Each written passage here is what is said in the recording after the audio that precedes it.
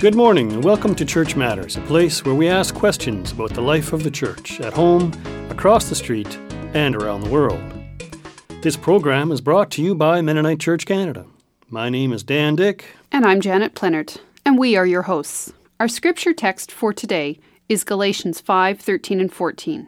For you were called to freedom, brothers and sisters. Only do not use your freedom as an opportunity for self-indulgence, but through love, become slaves to one another. For the whole law is summed up in a single commandment. You shall love your neighbor as yourself. Our listeners may guess that from the text today, making the church matter in your neighborhood is our theme.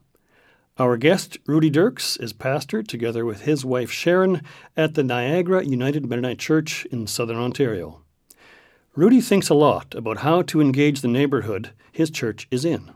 Rudy, I know that your congregation seeks to be a relevant presence in your neighborhood. About a year and a half ago, a death in your community provided a unique and special opportunity to extend God's love. We welcome you, Rudy.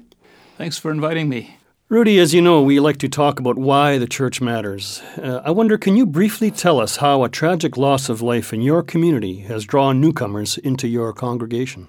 Well, it all began with a tragedy for a young man in our community. There had been a domestic dispute between him and his girlfriend early in the morning. He put his fist through a glass door and cut himself quite badly, cut his artery. He immediately ran to his vehicle and drove down the road, and from loss of blood he passed out, and that was how the accident happened and how he died. The next morning we got a call from his sister, and the connection there was that this was an unchurched family and had long since lost any connection with the church. But he had worked on our house 2 years previously to that, and so his family, I guess, had remembered that, and she called and asked if I would help to do the funeral. So I met with the family, and Sharon and I met with them, and we tried to provide pastoral care and also planned the funeral service. As we talked about it, they said, well, since we're not used to church, we'd prefer not to have church music, not to have hymns and congregational singing and that kind of thing. And so I talked a little bit further about it, and I said, what did you have in mind? What would be meaningful for you as a family? And the siblings of this young man, the brothers and sisters, mentioned that they actually mentioned it in joking that his favorite band was Metallica, which is a very heavy metal group, and weren't expecting me to do anything with that. But I said, well, tell me more about that. And they said, well, actually, you wouldn't want to have Metallica, you wouldn't want to hear the lyrics, but they said there is actually a group called Apocalyptica, and they do that music. They do the music without the lyrics. So at that point, I said, well, maybe we could do something with that. In the end, what we did was we used the music of this group as the music at the beginning of the service as people were coming in, so that people who were not churched would actually come into something that was familiar to them, not something that was entirely strange. As it turned out, there were about 400 or 500 people in the congregation. Most of them were young adults from the community, and particularly friends of this family. And as I was preparing for the funeral, I went online and I checked out the lyrics of this group, and they were quite disturbing, quite dark lyrics as I looked at them. But one song in particular stood out, and it was a song that is called Creeping Death. And it's actually quite fascinating because the writer of the lyrics for this song obviously had some knowledge of biblical history, because the story was about the Hebrews being released from Egypt, yet in the dark way that Metallica does in their lyrics, they identified not with the Hebrews, not with God, but they identified with the angel of death. And so the lyrics go that I am creeping death, and they personified the angel of death in the lyrics.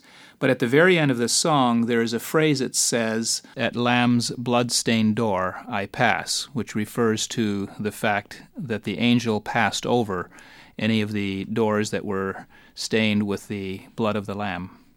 And that to me stood out, that they actually understood that even though these words were dark, they understood that the angel of death did not pass over the threshold of the doors of the Israelites who had put the blood of a lamb on their doorstep. And so I used that as the basis for the message, for the funeral message. And essentially I said, I don't know what the intention of these words were by the writer, but I can tell you what the real story behind them is all about. And that's about death, but it's about the fact that the angel of death could not cross over and cause physical death to the eldest sons of the Israelites when there had been a lamb sacrificed for them. And then I just pointed out that in the New Testament, Jesus is the Lamb, and that we do not have to fear either physical or spiritual death because of Jesus' sacrifice for us. How did your congregation react to that?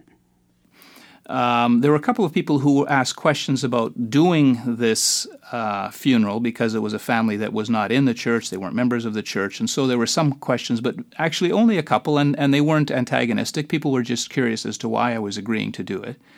And afterwards, people came to support the family in the funeral, and the church was actually very understanding of me taking that step of stretching out a bit on this. Rudy, what helped you make a positive decision to do this funeral service?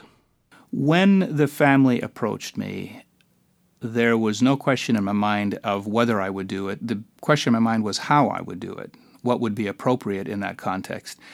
And that was simply because of what we are called to as a church. It was just clear to me that we are called to express the grace and the love of Christ to our community, to the world around us. And to me, it was so obvious that with someone coming and making that request, that was something God was calling us to do and calling me to do as a pastor. It helped that I called two young pastor friends that I know and just mentioned what I was doing, and they were encouraging. And one of our congregation members the morning of the funeral called me and said, I know this is going to be very tough to do, and I want you to know that I've been praying for you. And those are the kinds of things that made it very possible for me to do that. And you say you had 500 young adults that came to this that were mostly unchurched. What does that do to your congregation? Our congregation was very receptive and open when I talked to people who asked about what we had done.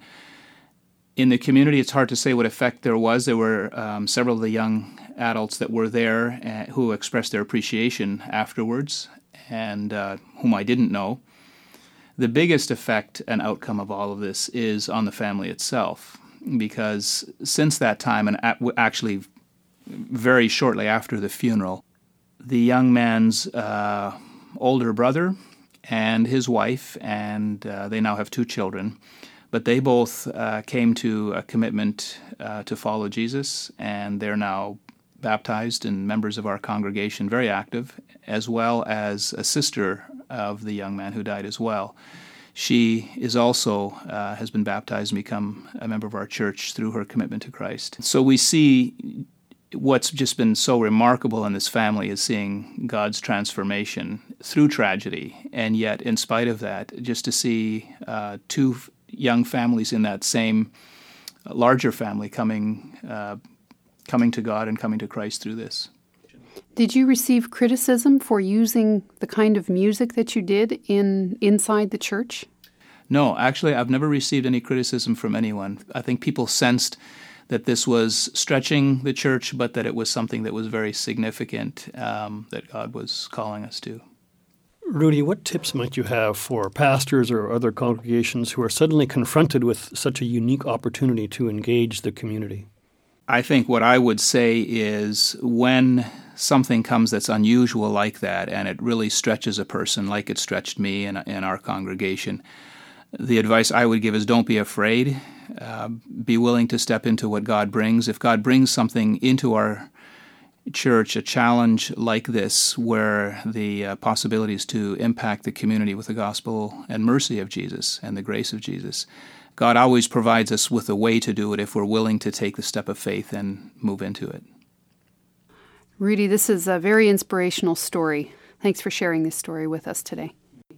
You're welcome. I'm glad to be here, and I hope it's a help to some other churches and pastors as they face the challenges in their communities as well. Our time is up for today. As always, we welcome your comments or feedback, and you can call us at 1-866-888-6785 or email office@mennonitechurch.ca. In the meantime, we invite prayer and financial support for the many ministries of Mennonite Church Canada, across the street and around the world.